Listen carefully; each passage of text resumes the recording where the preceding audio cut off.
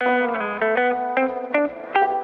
if you're invested in the Las Vegas mayoral race, and really we should all be, you're going to want to check out the Nevada Independent Mayoral Forum on Wednesday, May 15th at the Fontainebleau. The Indy CEO, John Ralston, will be moderating a live panel with the three frontrunners. You know, it could get spicy, so don't miss it. Tickets are available at thenevadaindependent.com/events. And as a bonus for CityCast Las Vegas members, we've got 2 pairs of tickets we're giving away tonight. So make sure to join at membership.citycast.fm if you haven't already.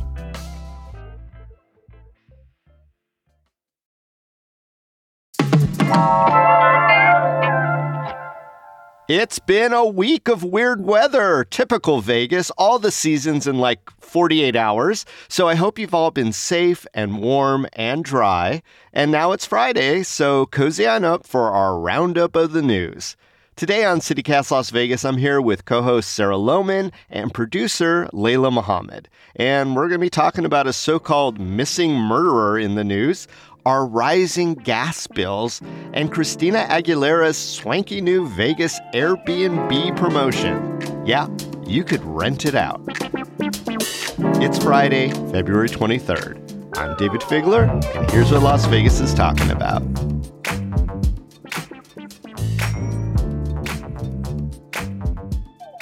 Sarah and Layla, welcome to the Friday News Roundup.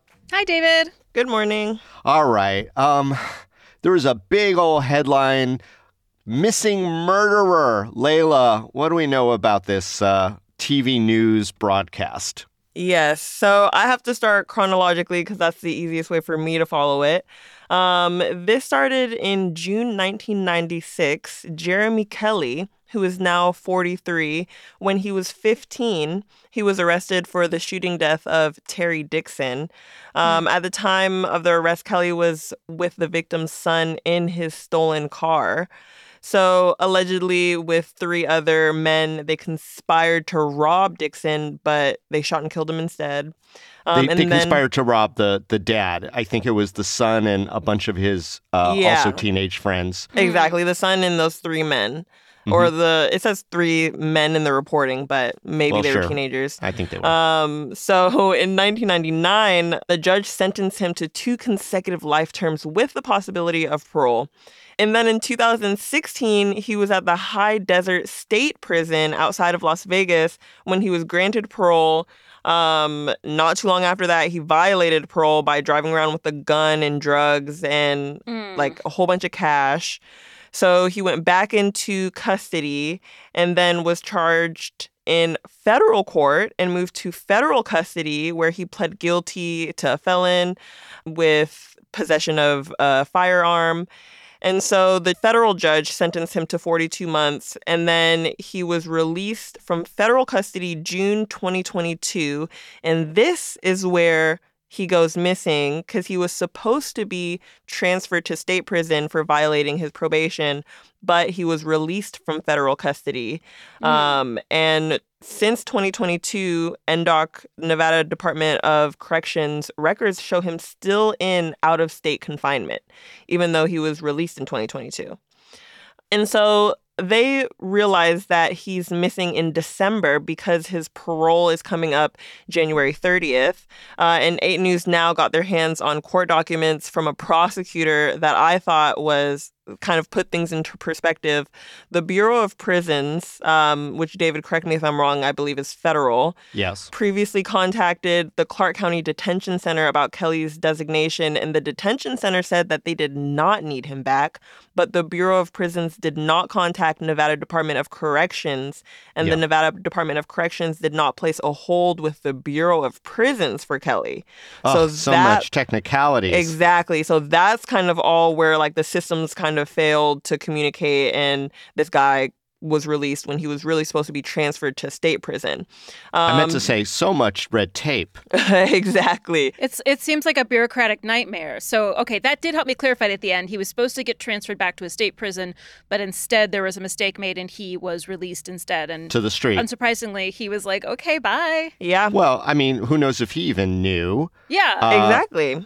But and Layla, it's not suggested that he committed any new crimes during that period when he was released from federal custody before he was brought back to the Nevada Department of Corrections, is there? Yeah, no, not from what I've seen. It just says he was missing. And so to bring it up to now, a judge issued a warrant for Kelly's arrest on January 25th, and Metro just arrested him on February 16th. They found him from a license plate reader tip flagging a suspicious car. Yeah. They do that. People should know that even if you're not committing any violation of any traffic law, sometimes the police are just scanning your license plate to see if it hits anyway. Yeah, what makes a car suspicious? What doesn't make a car suspicious? Come on. Yeah, they didn't give, it was very, very vague, very vague. They just said it flagged the car for being suspicious. Yes, it has 4 wheels and it's being driven. Yeah, They do it all the time. I mean, if I've been, I've done drive-alongs and stuff like that. Sometimes if a police officer's just bored in traffic, they just start running license plates. That's my understanding. Mm-hmm. Yeah, but my question was if he knew he was supposed to be transferred, because nothing indicates that he would know and he kind of took advantage of the system failing. But David, do you have any insight maybe on if he knew and kind of skirted the system because they didn't transfer him and instead released him? No, I'm not going to second guess it. I mean, here's the deal. He did a crime when he was 15 years old. He did about 17 years for that crime. I don't think he was accused of being the actual shooter, but he was convicted of one of those felony murder rules that we have here, or maybe through the conspiracy. In other words, all those charges that you listed off were all that one incident. And then once he was released, he got busted with having a gun and drugs, which you can't have as a felon for sure. And instead of, just being a parole violation where he went back into the prison and they dealt with him that way, because he's still looking at a possible life sentence in there, the federal prosecutors picked it up, which is another weird thing for another weird day. And he did time on federal charges, even though, the state could have handled that as well. Anyway, he did his time for those federal charges, and then he got released. Yeah, then this is not his fault. Yeah. So, what he's still facing is a hearing in front of a parole board to determine whether or not, at this point in time, he should be released back to the streets again, or if he should stay in on those original murder charges going back to when he was 15 years old. Anyway, I mean... Here's what my beef of the whole thing is. Like the banner headline, missing murderer. I mean, It definitely makes this guy sound like he's creeping around through backyards with a knife with a penchant for blood. I mean, is this how the media coverage of the story framed the narrative to you guys too? This is a bureaucratic mistake, and it's really like effing this guy over. And it just is another thing we bring up on this show that I'm just like, oh, this just really sucks for this person. And that he's also getting framed this way instead of being allowed to live his life. He did his time. He was released. It was a mistake. He was released, but that's not on him. And he hasn't been picked up until this point because he's been continuing to be a law-abiding citizen, we assume.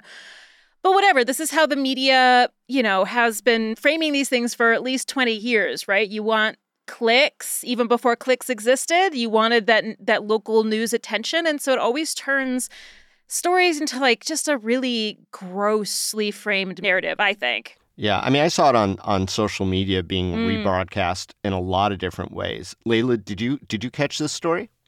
Yeah, it definitely came across my feed as like missing murderer, and I clicked on it because of that like kind of sensationalistic headline. And I mean, if we're going by SPJ, Society of Professional Journalism guidelines, does that minimize harm? Is that kind of leaning into the curiosity too much of like, ooh, there's a missing murderer on the loose in Las Vegas. Oh my gosh, like we're all not safe. It definitely wanted to be clicked, like 8 News Now definitely wanted their headline to be clicked. Yeah. But is it inaccurate? I mean, he is a missing murderer. He was missing from jail and he was convicted for murder.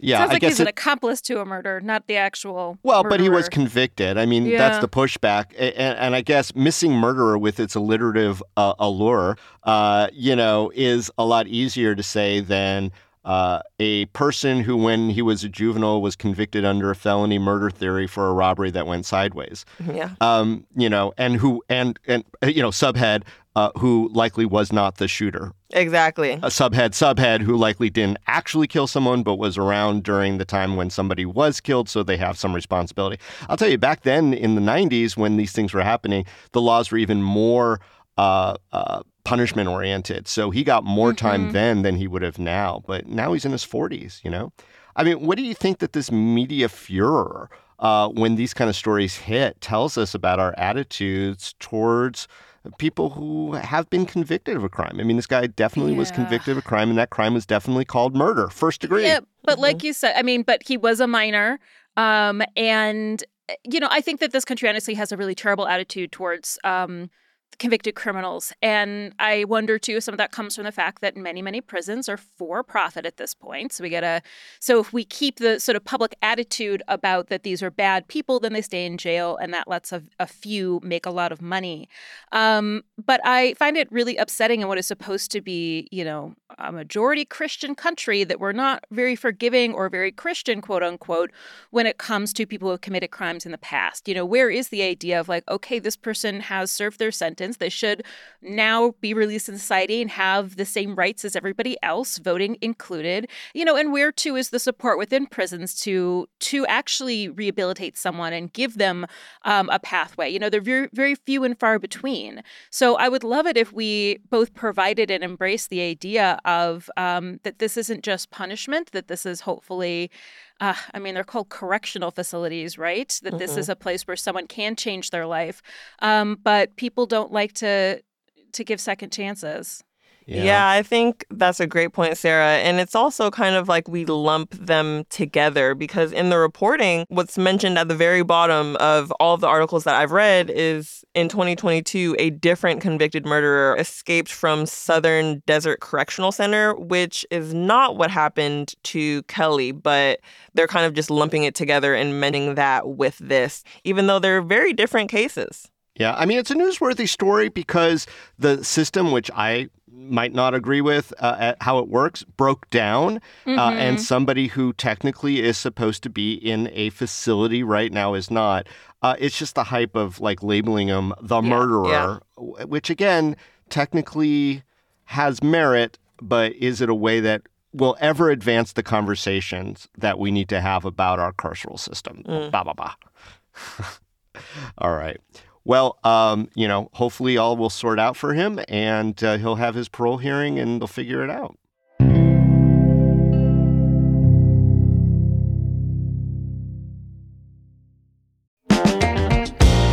Hey, it's David Figler, and one of my favorite food festivals is coming back to town. It's Vegas Unstripped over at the Palms Hotel on Saturday, May 18th. Over 24 chefs from some of Las Vegas's most talked about restaurants creating original, unique menu items they've never made before. Chef creativity at its best. We're talking chefs from Partage, Esther's Kitchen, Milpa, EDO, and more, including this year's James Beard Award finalist Steve Kessler from Aroma.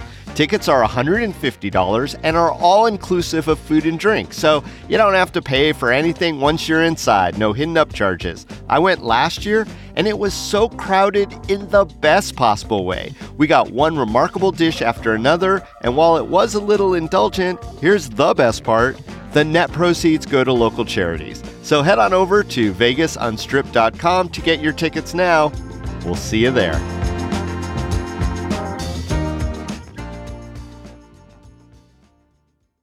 Totally changing gears and fuel. Gas bills, they've been going up. Sarah, what's happening with Southwest Gas in our community? Yeah, I mean, the story in some ways is pretty simple. The gas bills are too damn high. So there was a protest earlier this week in front of the headquarters of Southwest Gas because, I mean, just talking to some of the people there, one woman said her bill went from $66 a month to $198 a month. Another woman said it went from about $60 a month to $278 a month. The second woman, she's on Social Security. She's elderly. She's on a fixed income. And basically she's saying, I'm getting to the point where I'm going to have to turn off my gas because I make the same amount of money every month. This is a fixed income, and every penny has to be accounted for. So I can't handle a hike that large. For the most part, it seems on average, people's gas bills have increased by 50%, which is a lot. Some people are saying, my winter heating and hot water bill has been as high as my summer air conditioning bill. So is there a reason that Southwest Gas is giving to justify this seemingly out of the blue hike? Yeah, they've got a whole, I don't know if I'm allowed to say this, a whole bullshitty webpage about it that you can go to that says what you need to know. And it says there are two main factors that could be affecting your bill this season. Changes in usage. Have you using more gas? And several times it's like, well, you're probably using more gas. And then the second reason is changes in the cost of gas. So it is saying that the cost of gas has increased 75% over the past 2 years. But they're also saying, but the gas prices are going down. But then you scroll down and it says, well, if gas is going down, why is my bill not going down? And it says to protect our customers from experiencing dramatic changes in costs, pricing changes are gradually reflected in customers' bills over time. So sure, they say gas is expensive, but also it was pointed out that the execs at Southwest make $1 million a year or more. Mm-hmm. Wow. Well, and it doesn't seem very gradual where people are being hit with something year over year that is like, it sounds like in some cases triple. Exactly. Yeah, no, not at all. Month to month, my gas bill went up $100. Wow. That's nuts. And when you get hit with an unexpected bill like that, if you are elderly or if you're hovering around the poverty line, that is one thing that will send you shooting below that poverty line and seeking other services. We've seen some of the protesters are coming from areas that are typically viewed as middle class or even wealthy parts of town. And, as we know, poverty is not limited to any specific area. But those are the folks that seem to, be out there with the protests the largest. Why do you think that is? Certainly people who are suffering from poverty in our community are impacted by this as well. Well, it seems like, at least in terms of the protesters, these are a lot of elderly people.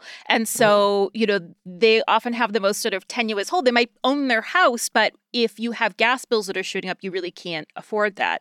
But even, currently in our country, being middle class, we have a shrinking middle class, right? In my history, I have been up and down over the poverty line. I still consider myself middle class, but being single, being on my own, being a creator, something like suddenly getting a $278 gas bill when you're expecting 60, that can really, and then if you're a tenant, can you then pay your rent? It just sort of compounds. So certainly while we're looking at an area that might be upper class, might be family oriented, we're also looking at a country where a lot of people are having trouble keeping it together. Our grocery bills are some of the most expensive in the country on top of it. So what is going to give here? And then when you call Southwest Gas, or in my case, NV Energy, when my energy bill hiked up last summer, they tell you, it's because of your usage. Like you're just using more gas or using more energy or electricity. And that's just ridiculous. I don't know. Maybe we're just dum-dums and we don't know how to use power here. Maybe. Yep. Yeah. We also are getting this messaging from the federal government that we should, get rid of gas altogether. They don't seem to like it either.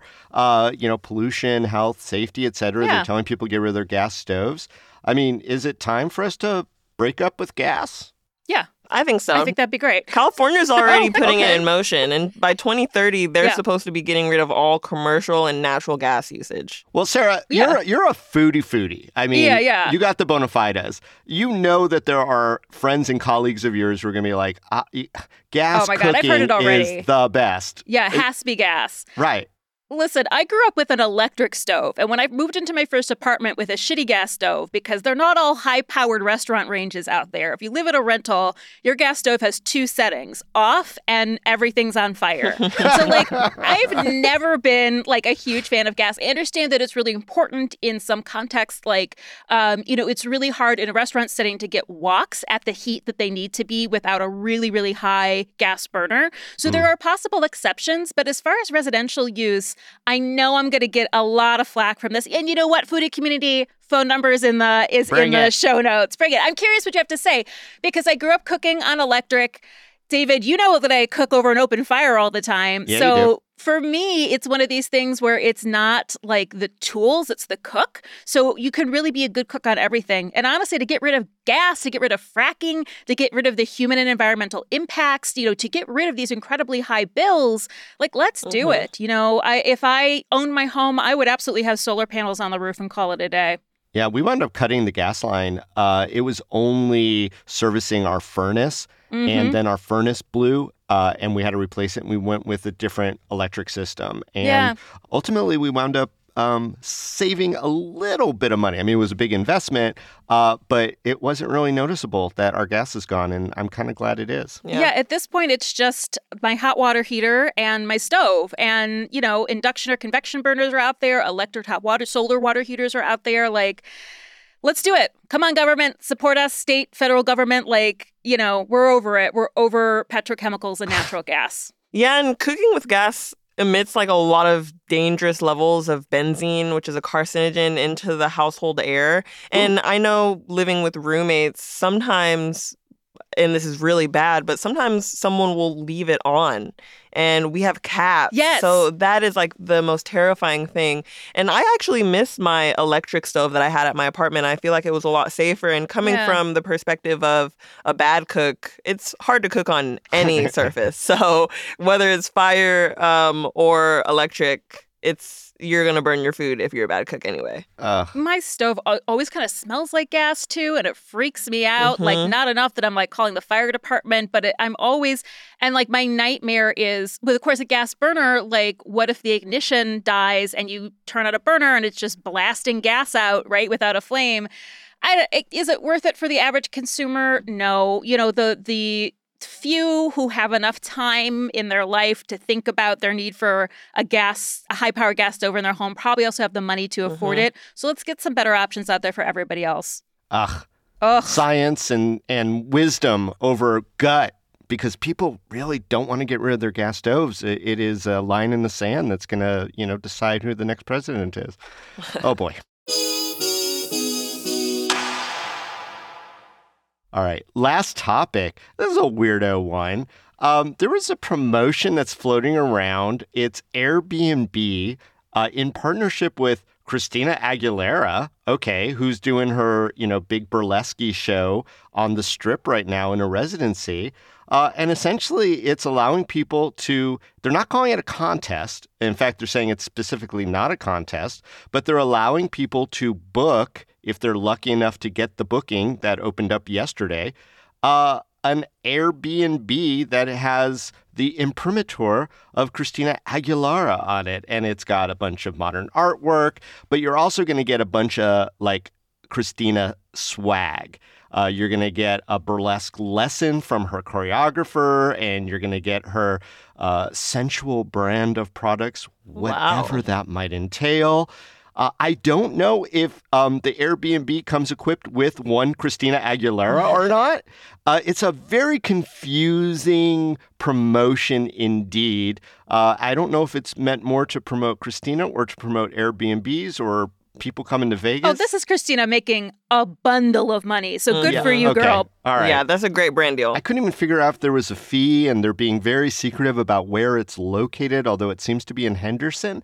But it's a big condo that's like, I think about 3,000 square feet or so, and it overlooks the Strip. It's just a wild, wild promotion in a city that, has had its fair share of wild promotions. Yeah, I would love to know if, like, her Grammys are displayed in the house anywhere. Because Bruno Mars, he just opened his jazz lounge. He has his Grammys displayed. So that's pretty cool. I think that would be a cool feature. But you can't take pictures there. That was one thing from the Pinky Ring Lounge, I think it's called, or something like that. Oh, she has a sexual wellness brand. Yeah, that's what I was giving away. That's what I was alluding to. Sorry, I'm also looking at the listing while you're talking and to try to figure this out. I read the link about the promotion, and it does not seem to be hers. It just seems to be like it's been done over with the essence of Xtina, but it belongs to a local couple. I actually went down my weird little wormhole, and I'm not going to dox anybody, but it's a fairly prominent couple in town seem to own a condo that they're allowing to be used for this Airbnb. Not the essence. I mean, Airbnb is like continuously trying to rebrand, right? Because it's been getting rightfully a lot of shit recently, that it's now more expensive than hotels, and for a long time it's been pushing people out of housing, blah, blah, blah. So I'm sure that this is just Airbnb, like, found, like, the most glamorous looking Vegas Airbnb they could find and then paid Christina Aguilera a boatload of money to do this, right? Okay, so put a pin in that for a second, Sarah, Yeah. because I want to know specifically from you, but also want to hear from Layla, what you think about that space, because you get a little preview into it. Is it worth anything to stay there? I mean, it's not for me, David. My first reaction was that it's pretty. I'm a person of simple needs. I am. I would say Layla's seen my house. Like, you know, I don't know. This is just not the lifestyle for me. So it is like marble everything and velvet everything else. I do like velvet, but it's like gray, green, and hot pink velvet. And it's a lot of marble. A lot of marble. Like That's a lot of marble. Every surface, it's kind of modernist. It feels very empty, but of course it's an Airbnb, but it's like, I actually don't see any art. I just see a lot of marble. And wallpaper. And it's got these they do have wallpaper, which is unusual when you're trying to make a space like neutral. I do dig the wallpaper.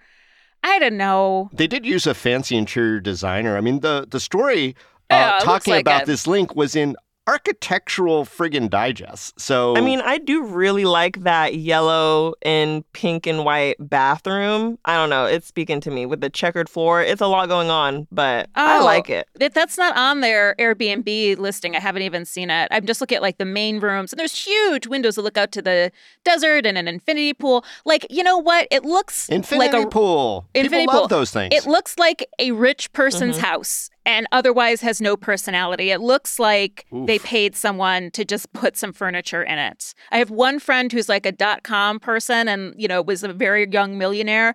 This is what his houses always look like. Everything but the gold toilet. Yeah. You would never pay, like, they wouldn't do that. They would be like, it just looks like, well, I'm making this home for a rich person. It's got a little more personality than normal in the velvet. I'm digging the pink. I'm going to be honest. It's not enough pink for me, but I like the this little bedroom? touches of pink. You know, if this actually catches on, there might be a whole bunch of celebrity Airbnbs. So, of course, that begs the question, Sarah and Layla, what would be the celebrity Airbnb of your dreams? Caveat, you can't take photos and you can't post anything to social media. Well, to make this worth it would have to be the celebrity greeting me at the door. But I would love, like, Britney Spears or Celine Dion. And just, I only need a room. Oh, those are very different experiences, Layla. I mean, either one of them, I'll take it. Either one, they can give me singing lessons. We can have a dance party. I just need a room in their house and I'm good. All right, Sarah, who's your dream celebrity Airbnb host? I would want to hang out with somebody sort of funny and personable. So probably a comedian. I'm a really big fan of the show Taskmaster. Probably some listener. Do you watch Taskmaster, David? I'm obsessed. I'm obsessed. How have we not talked about all 16 seasons of I Taskmaster don't on know. the BBC? Wait, Oh my really God, quick, have you watched- really quick, what is Taskmaster? It is a game show, not really, from the UK, where a With panel celebrity of comedians. five comedians who maybe you don't know when the show starts, but then they compete tasks that are like sometimes really silly or seem simple. Sometimes they're creative. Sometimes they're problem solving. And it's like 10 episodes. You grow to like love and root for these people. And it's very funny. Layla, you're welcome, because also there's David, Taskmaster America, New you're Zealand welcome. Oh, yes. and Taskmaster Australia. So you have like 3 weeks straight of shows to watch. Oh, amazing. So I guess then the answer is like Greg Davies and Alex Horn. Like that would be a party. Oh, little Alex Horn. Little Deep Alex cut. Horn. Yeah. I mean, sometimes they have really big celebrities on there, too, like Noel Fielding, who I think is a really big I think celebrity. Nick Mohammed is on the next series. Was Ted Lasso. Oh, I love that. Yes. David, who would be the celebrity Airbnb of your dreams?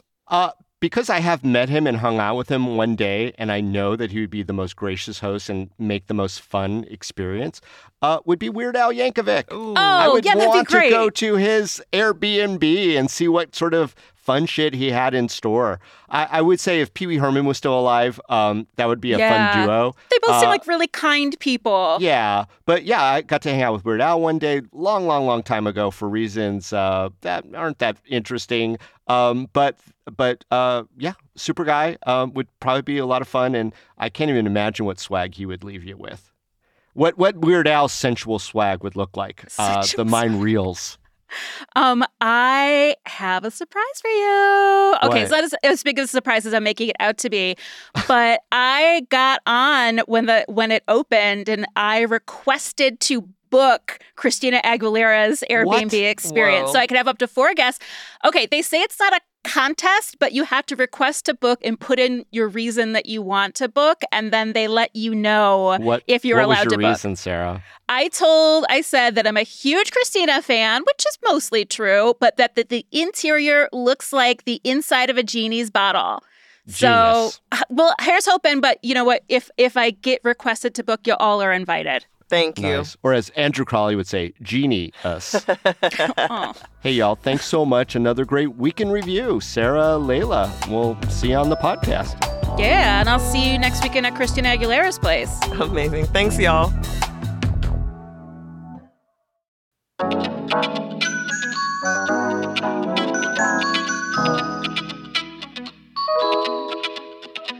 That's all for today here on CityCast Las Vegas. Our producers this week were Sonia Cho Swanson, Layla Muhammad, and Natalie Rivera. Our newsletter editor is Rob Katchel-Reese, and our hosts are Sarah Lohman and me, David Figler. Music is by OG Moose, Epidemic Sound, and All the Kimonos. We record this show on the traditional homelands of the Nuuvi, the Southern Paiute people. If you enjoyed the show, hey, go tell a friend, rate the show, leave us a review, head over to LasVegasWeekly.com and vote for us for Best Podcast, and subscribe to our morning newsletter. We'll be back Monday morning with more news from around the city. Till then, stay lucky.